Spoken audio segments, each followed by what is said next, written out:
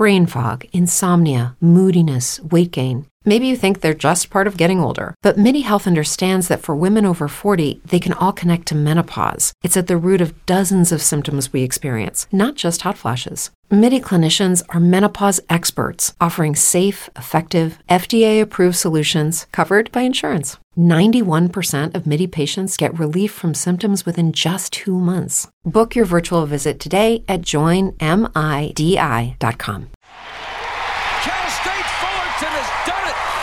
They've gone from 15-16 to champions of college baseball.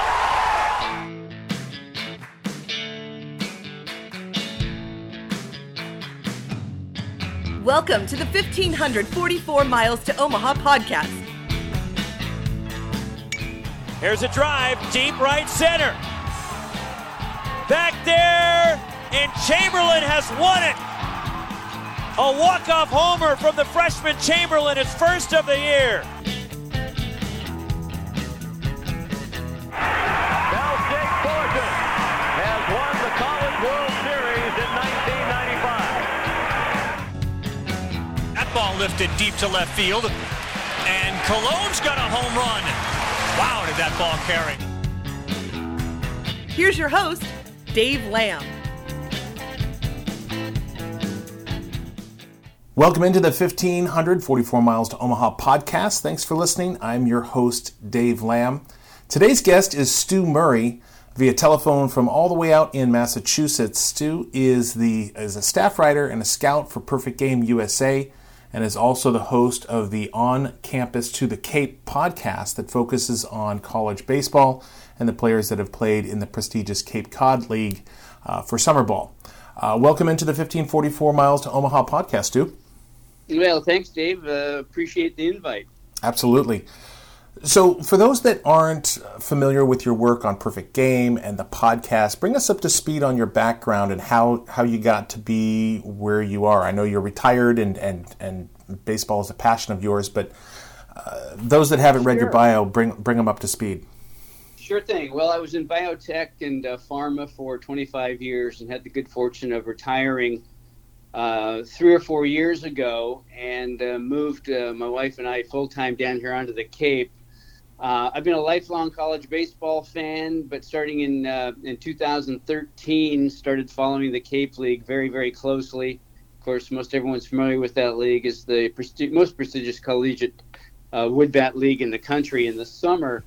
And then a couple, 3 or 4 years ago, started to get into my own sort of podcast and blending my professional career with college baseball and interviewing D1 head coaches. And my focus really with those interviews was getting to know the coaches, but more importantly, their philosophies, their development strategies, the cultures they're trying to impart in their programs, as well as talking with and about some of their players. So over the last 3 years, I've done about pushing 70 or 75 now podcasts, most of which are with D1 head coaches. And in fact, in 2017, I interviewed Coach Vanderhook for a blog post that I did. So that's a little bit about where I am today. And then back in the spring, been good friends with some of the Perfect Game folks, and it made sense for me to cover the Cape Cod League day in and day out for the entire season, which I did this past summer. You actually live in Orleans, which is on the eastern edge of the Cape, but because I would say Wareham is probably the furthest most west team from Orleans, it's probably about a good hour drive. So you're able to pretty much cover the Cape. It's not like out here in California where the California Collegiate League, you've got the Orange County Riptide and then the San Luis Obispo Blues, which is a good 4 or 5 hour drive. So for you, it's a little bit more manageable. It's one of the beauties of the Cape League is 10 teams, like you said, about an hour apart. You can hit all 10 teams, and each team has 30 roster spots. So you can manageably cover 300 of the top prospects in the college game. Can't see them all, particularly pitchers, but I got a good look at most position players over the past summer. What makes the Cape Cod League so special? Why is it considered to be the premier wood bat league? How did it evolve to be That's where the top prospects and that's where the top college baseball players are usually sent. Great question. It's been around for over a century, and in 1963, the NC2A sanctioned the Cape Cod Baseball League. So it's going on almost 60 years now as a formal NC2A supported or at least a regulated league. It was the first to go to Woodbats back in the mid-'80s, and that was really transformational because then it allowed scouts to come here and see how the best prospects actually performed with wood in their hands, which, of course, is what they want to see for pro ball.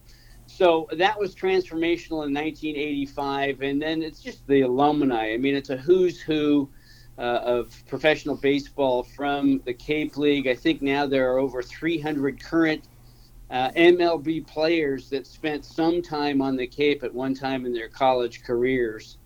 And then the other thing that's really kind of special, as we mentioned it earlier, is a scout being able to cover so many players in such a manageable geographic area in over 60 days. And so the MLB scouts are here in droves. Most of their top-notch guys come in for at least a week or so.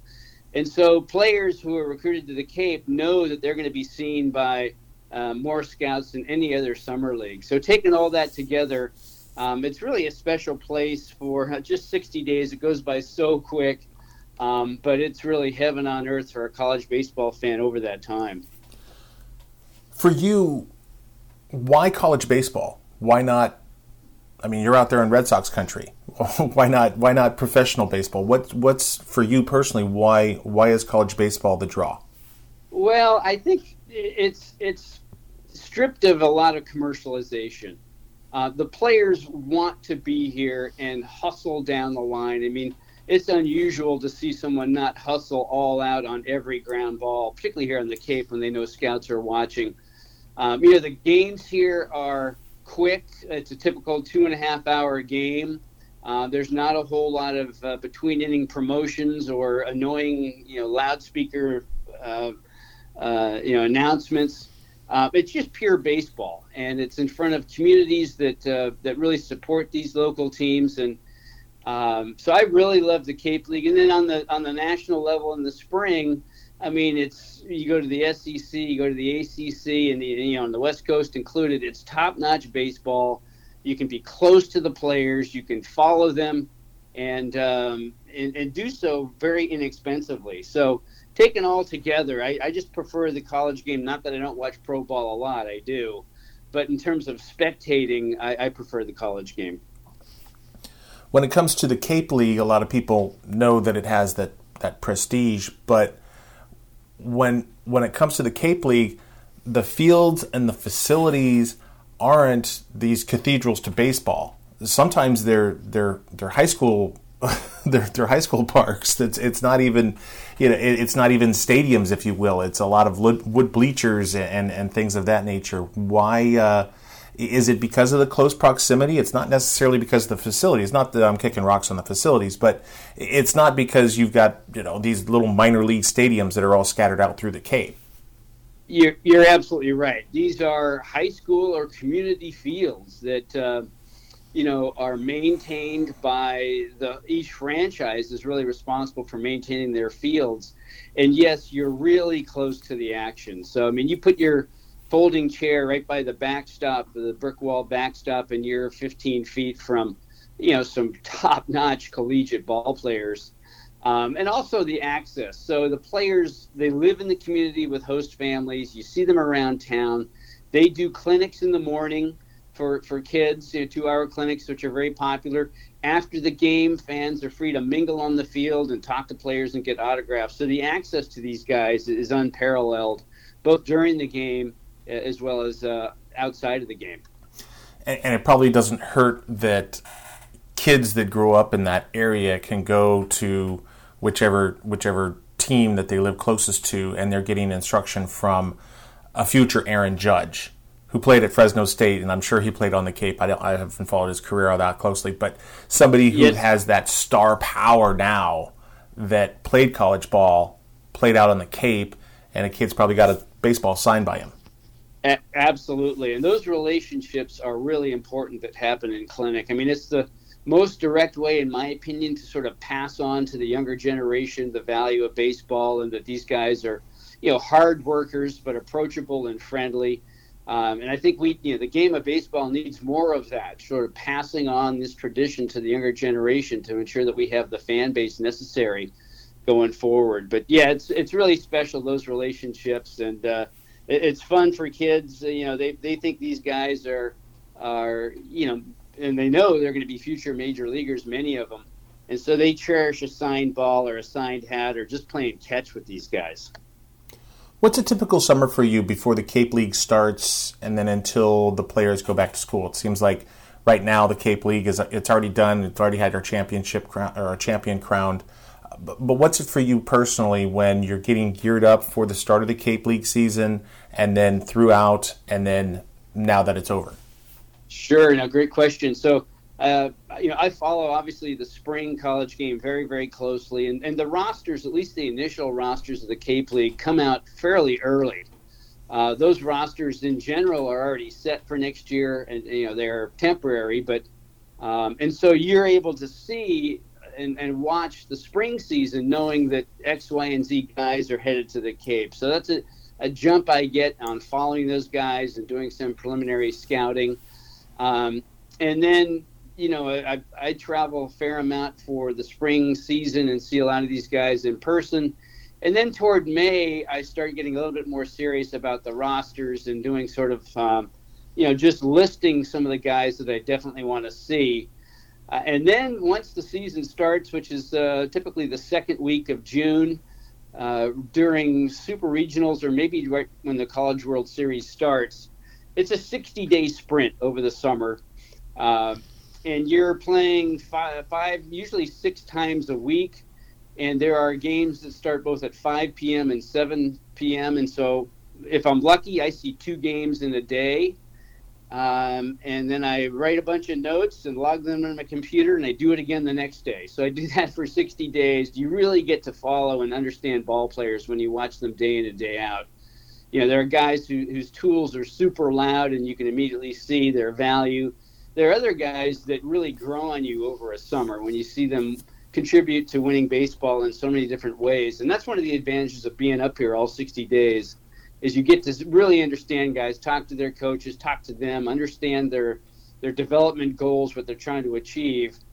And then once the season closes, like you said, it just did a couple weeks ago, then I take a little bit of a break, but soon here I'll be starting my Fall Ball College Baseball podcast. It's a great time to catch up with D1 coaches. So I'll do most of my podcasts in the fall, during and after the fall ball, gearing up to the next season.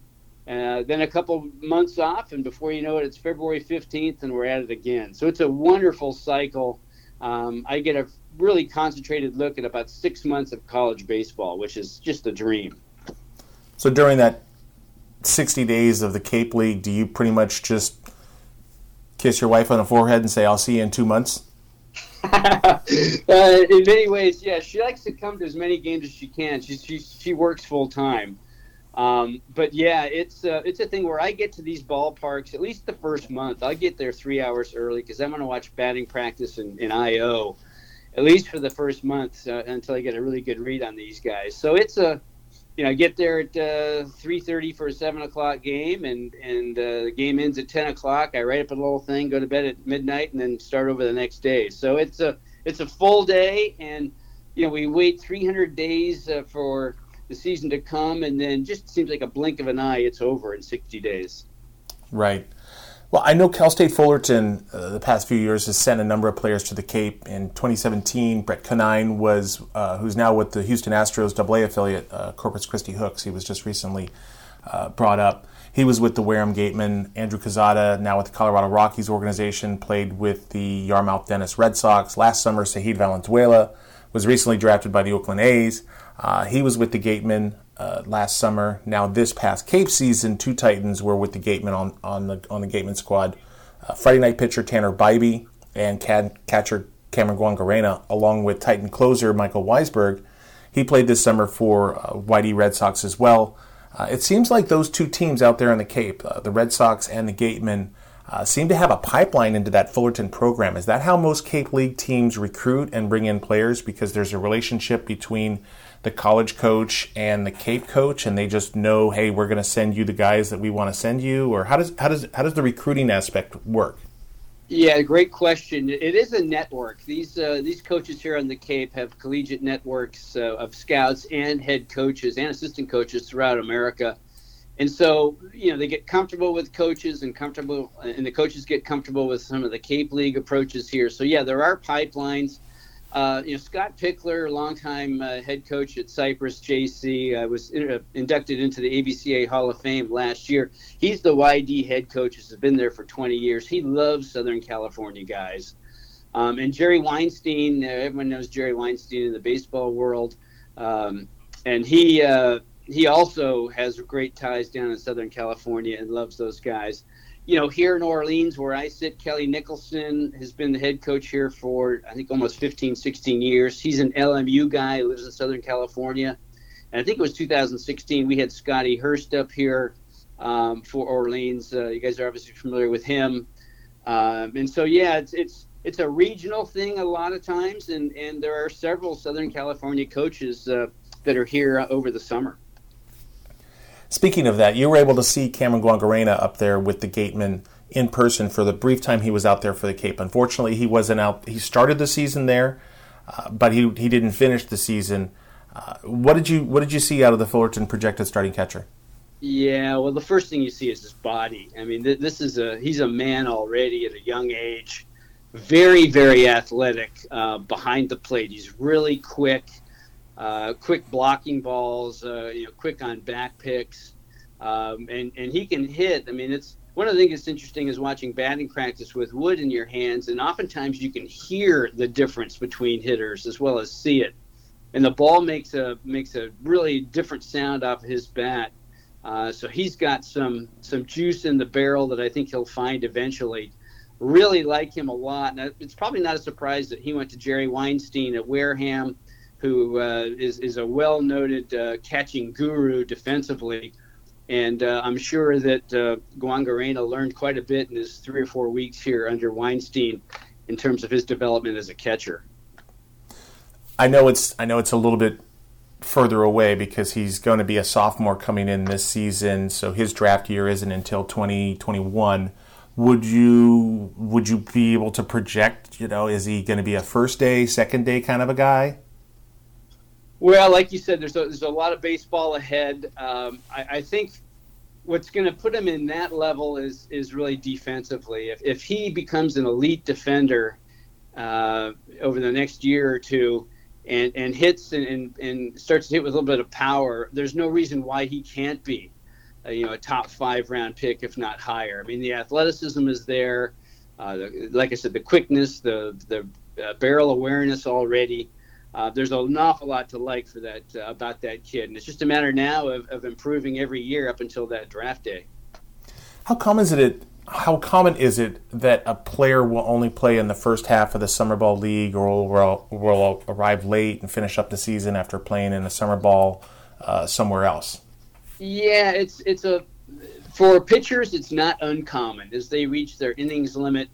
They often will have an arrangement with the team before the summer starts that I'll give you 20 innings or I'll give you 4 or 5 starts. It's often negotiated with the pitching coach or the head coach at the college level. For position guys, it's a little unusual.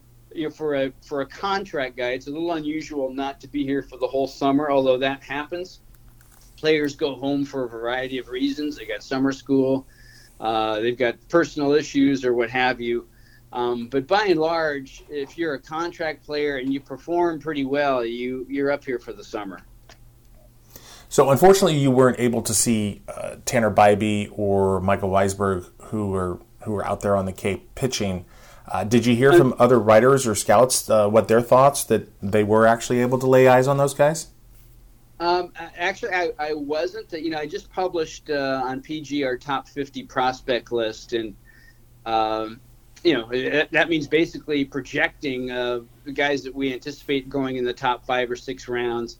I talked to a lot of coaches and some other scouts. I didn't hear those guys' names, which doesn't mean that they're not, headed for an MLB, track and potential career. I know Bybee, is very highly thought of and has had his moments. He's probably been plagued by a little bit of inconsistency and whatnot, but I think he's legit from everything I've heard outside of the Cape League. Well, you probably keep on top of all things college baseball, like we covered earlier before, where you get ready for the fall ball season and then roll into spring and then kind of keep track of that. I don't know how much you've been keeping track of out here on the West Coast. Lots of turnover, especially with the Titan baseball assistant coaches. Essentially all brand new this season, with Sergio Brown coming back to the program from Arizona. Dan Rickaball is back as the pitching coach. He spent some time at Long Beach State along within the minors. Andy Jenkins, you probably recognize that name, from Oregon State. He's going to be the volunteer assistant for the Titans. And then they're also getting an undergraduate coaching assistant, Tyler Pill, who advanced all the way to the majors playing for the New York Mets. But he's chosen to finish up his degree at Fullerton, and he's going to assist the Titans while earning his degree. Do you have any thoughts on the assistant coaches changes that took place at Cal State Fullerton? Vanderhook's still the head man, but everybody else is pretty much brand new. Yeah, well, I think Hook did a tremendous job with these hires. The pitching side is one that's been a concern. I think this will be Hook's fifth pitching coach since he arrived in 2012. So I know in talking with him a couple of years ago, he was hoping that Steve Rousey was going to be a stabilizing factor, and for whatever reason, I don't think that happened. But Dan Rickaball, certainly, as you guys know, knows Southern California baseball.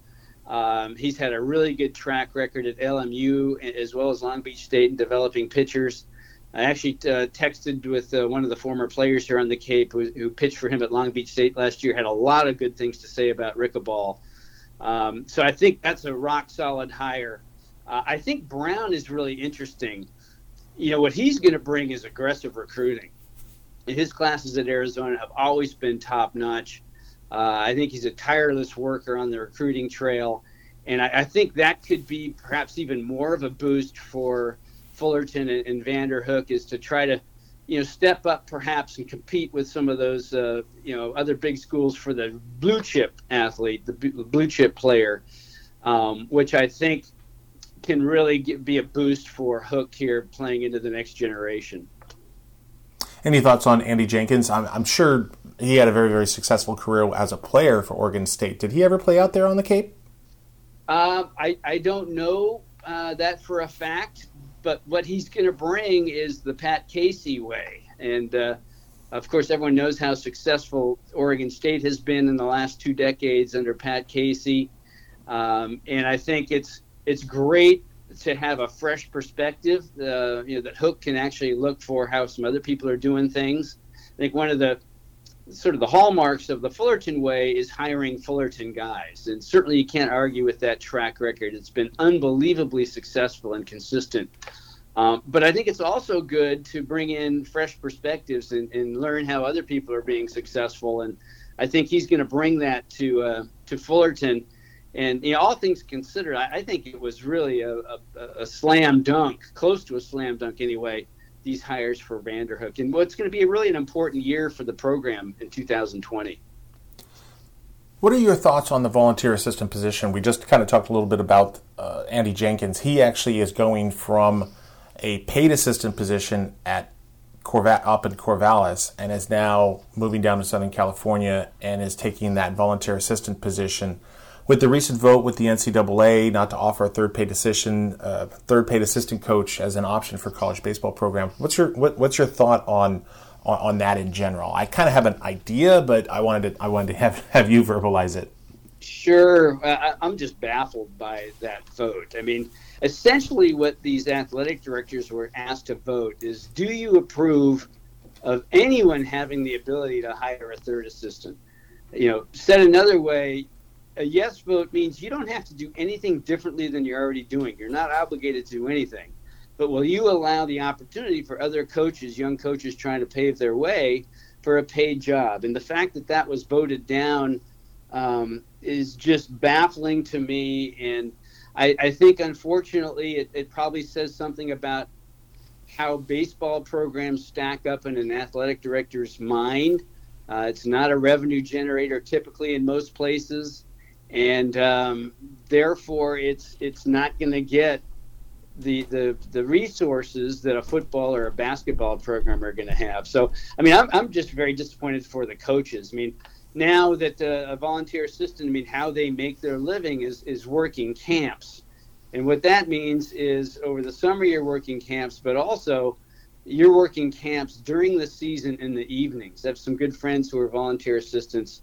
And, after a full day with their coaching duties, then from 6 to 9 p.m. at night, they'll be running youth camps. And that just is a tremendous load on someone day after day in order to try to make ends meet. They typically are living in very Spartan conditions, either, in the basement of the head coach or what have you. And, when you're talking $50K or something to support another coach, it's just really unfortunate that the athletic directors in general couldn't find a way to vote that through.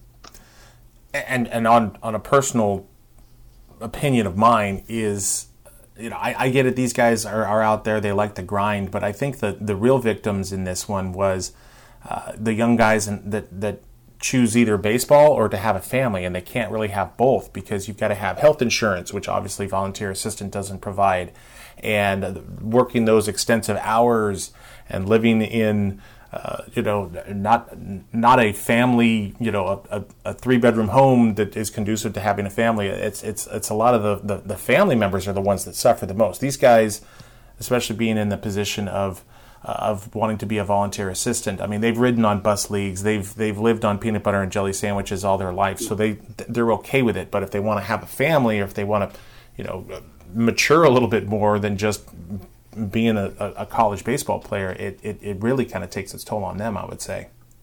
Yeah, you're absolutely right. I mean, it's difficult financially to raise a family, but also just the world of a baseball coach. You're on the road either playing or recruiting for so much of the year. It's difficult from that standpoint as well.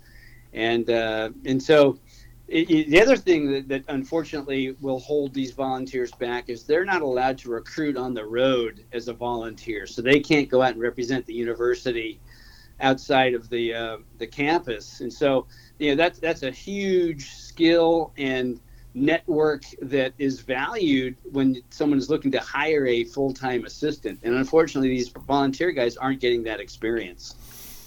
Sticking with the general opinions on just college baseball in general, why do you think it's that football and basketball are so popular? Yes, they are those revenue-generating sports, but it's not like the NFL and the NBA don't make a whole lot of money, and the Major League Baseball doesn't make a lot of money. Why do you think there's that disparity when it comes to the professional leagues are highly popular, but college baseball kind of pales in comparison to the college football and the college basketball world? Well, I think there's a couple of factors. One is just exposure. This weekend, of course, you had the start of college football, and I looked at the TV log. I think there are 25 or 30 games I can watch during the course of a day. And that's D1, even 1AA or FCS, whatever they call it. Those guys are on television all the time. And it's the same thing with basketball. I mean, the exposure is just unparalleled. So I think that's one thing. And of course, with exposure comes ad revenue and significant income for the conferences and the universities. I think the other thing is, college baseball, after high school, a top player has a choice. They can go pro or they can go college. And although the trend is very favorable for more guys choosing to go to college than enter the MLB draft or sign, still you're skimming off some of the very best, mostly pitchers, some of the very best high school pitchers, and they never get to college. So, I would say those two reasons probably are among the top ones as to why the game isn't as popular and widespread in coverage as it could be. I think certainly the SEC network, and now you have the ACC network that just came on board last week. That's going to help immensely for those two conferences. The Pac-12 network, I think, unfortunately has a lot of shortcomings and is not giving that conference the exposure they need or deserve. But in the ACC and the SEC, you look at the budgets that those teams now have, those baseball teams now have by virtue of the football programs, it's insane, and it's another challenge for someone like Fullerton State without football, without a TV contract, to compete with those main schools that are now just rolling in cash and investing those back into their facilities. I think I read somewhere that, we all know that Mississippi State just opened up the Taj Mahal to college baseball with the new Dudy Noble Field down there. And I think the Florida Gators are investing $50 million, not 15, but $50 million into a baseball complex down there. And it just seems like it seems like college baseball is catching up, but it seems like the haves and the have-nots, there's this arms race where it seems like some of the smaller schools, and I'm not out here on the West Coast crying poor mouth, but it just seems like just with that injection of that football money or that TV revenue, that the haves are going to have a whole lot more, and some of the other programs are going to be left wanting and picking up the scraps. I could not agree with you more, Dave. Here on the East Coast, and I've lived a couple of springs ago, I was down in South Carolina for the college baseball season. Very familiar with the SEC and ACC and their venues, been to most of those ballparks. And most of them are just flat spectacular. Yeah, you're talking about 5, 6, 10, even 12,000 seat stadiums that they will fill on a weekend. And it is an event, and it is fan-friendly and an awful lot of fun. Unfortunately, you look at the West Coast and the Big West in particular, those teams are swimming upstream now against a stronger current. Just the revenue disparity is such that it's just more and more challenging to compete on a national level with ACC and SEC mainly, as well as the Pac-12 and the Big 12. Piggybacking on top of that, of course, out here on the West Coast, and if there is a West Coast bias, we probably have it. A couple of years ago when we were seeing the NCAA regional sites announced, I want to say it was 2-3 years ago, there was, I think the furthest west it went was maybe, I want to say like Lubbock. And then the furthest north it went was, I want to say, I think it was like UVA. It just seemed like it was this bubble in the southeast, and there was nothing on the west, and there was nothing in the Midwest or anything like that.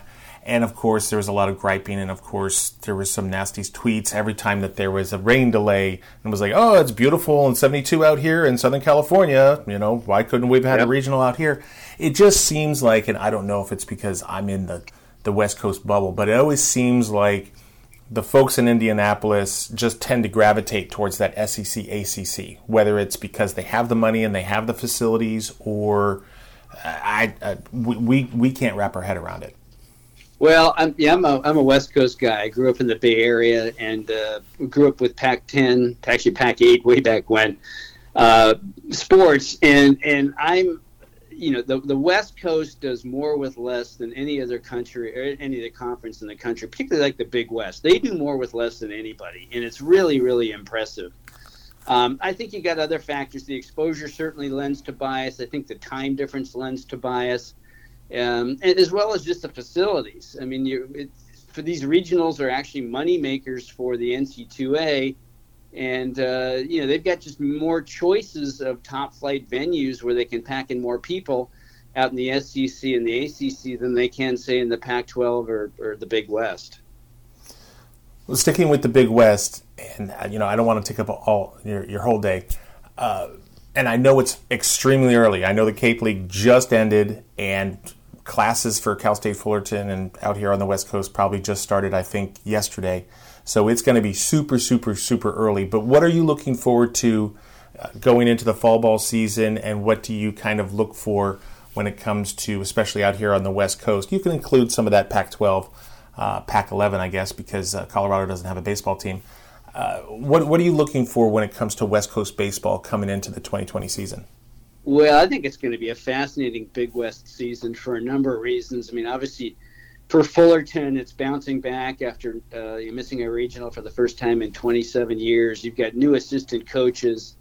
You have probably a little bit of pressure on Rick Vanderhook for the first time, and so how do they respond? You've got new coaches. I think Long Beach State's going to be very interesting with Eric Valenzuela out of St. Mary's. He's highly regarded He's also an aggressive recruiter. I mean, built St. Mary's from nothing into something very, very quickly. So you're going to see some recruiting wars, I'm sure, between Sergio Brown and Eric Valenzuela. That'll be interesting. You know, obviously someone you're very familiar with, Dave Serrano, now at Northridge. He knows Southern Cal baseball as well as anybody, including the Fullerton way. I would expect that Northridge is going to take a tick up. UCSB, it was interesting 2 years ago. Andrew Checketts let his assistant staff go and hired a couple of superstar assistants in Donegal Fergus and Matt Fontino. They, of course, responded with a great year last year. So I think that's a formidable program going forward. Ben Orloff, I think, is really a bright young guy. I think he's got success written all over him. So UCI is going to be really interesting to watch. So it's fascinating. A lot of different storylines in the Big West. In terms of players, a pitcher that I was really, really high on this year is Trenton Denholm out of UCI. He was just sensational. He'll be the Friday guy for UCI. You've got guys at Cal Poly. They had this Taylor Dollard. I know scouts loved him. He's likely going to be the Friday guy for them. Their center fielder, Bradley Beasley, is really, really a good athlete. And so there's a lot of talent that's coming back under different coaching staffs and whatnot. So it's going to be a lot of fun to watch that race this coming spring. Indeed, we're excited out here, and the Fullerton faithful are excited. I would agree with you, and I think a lot of the other fans would agree with you that I think the assistant coaching hires that Vanderhook put together was an absolute home run.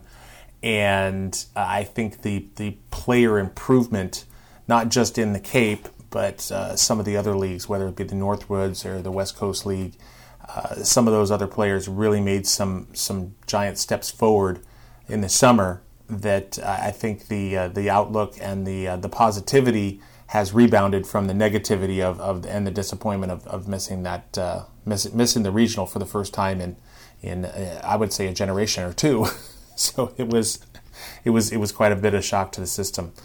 I also think it's really an important season 2020 for the conference.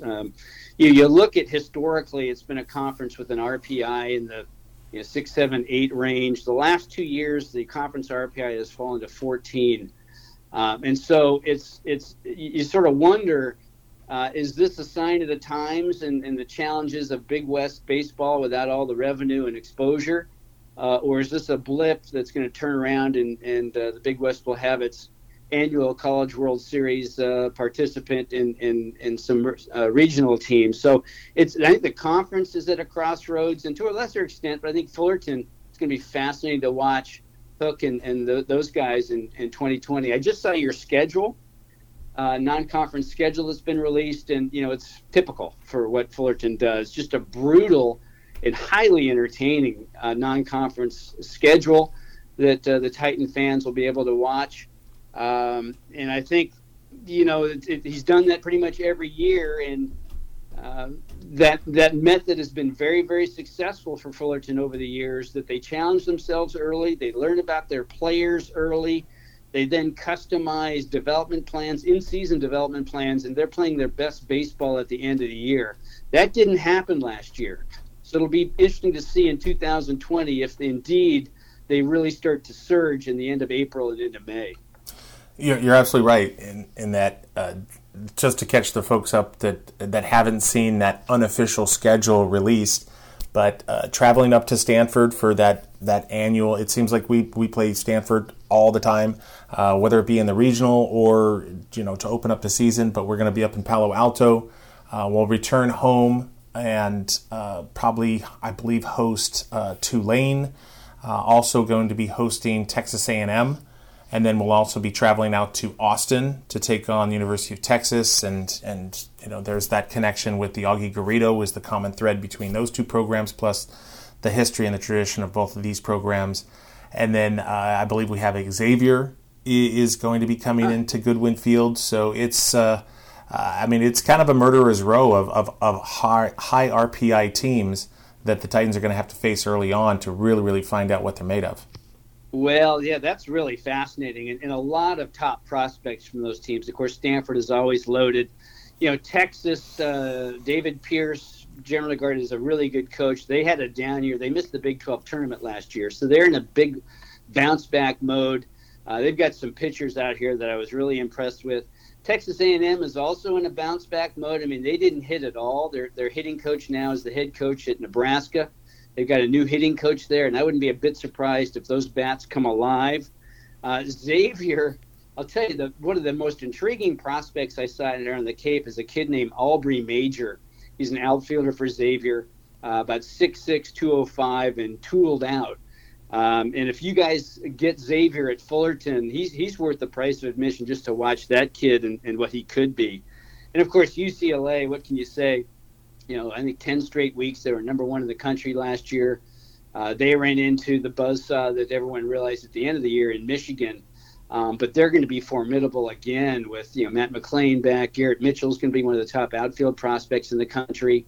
Noah Cardenas behind the plate. So that's a fantastic schedule. And, I'll tell you, if you're in Southern California, you got to make sure you hit Goodwin Field because there's going to be some great baseball there.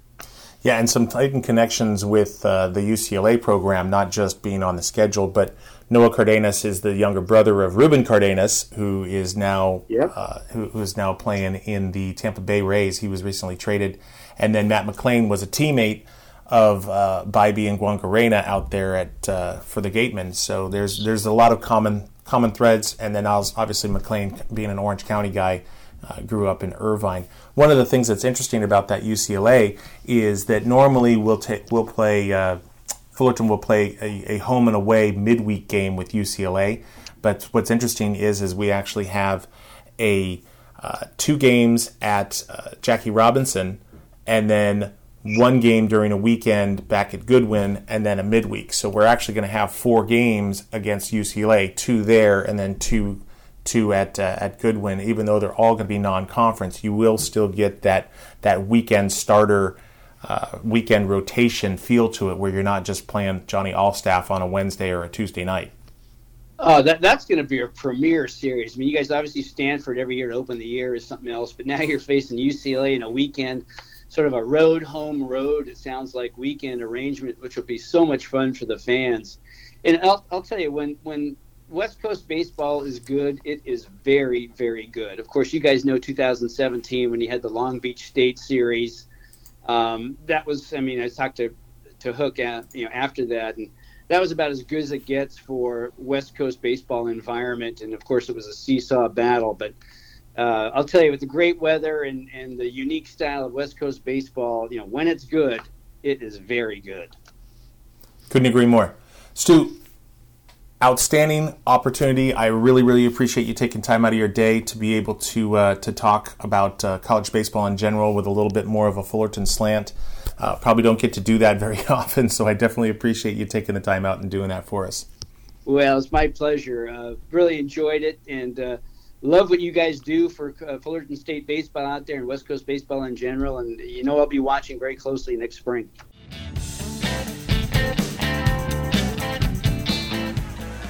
2 balls, 2 strikes, 2 outs, top of the 9th, 3-1. Fullerton State leading Texas in the championship game of the College World Series. Here it is. Popped in the air, short left field. In comes Fischel, he's calling. The Titans of Cal State Fullerton are the champions of college baseball.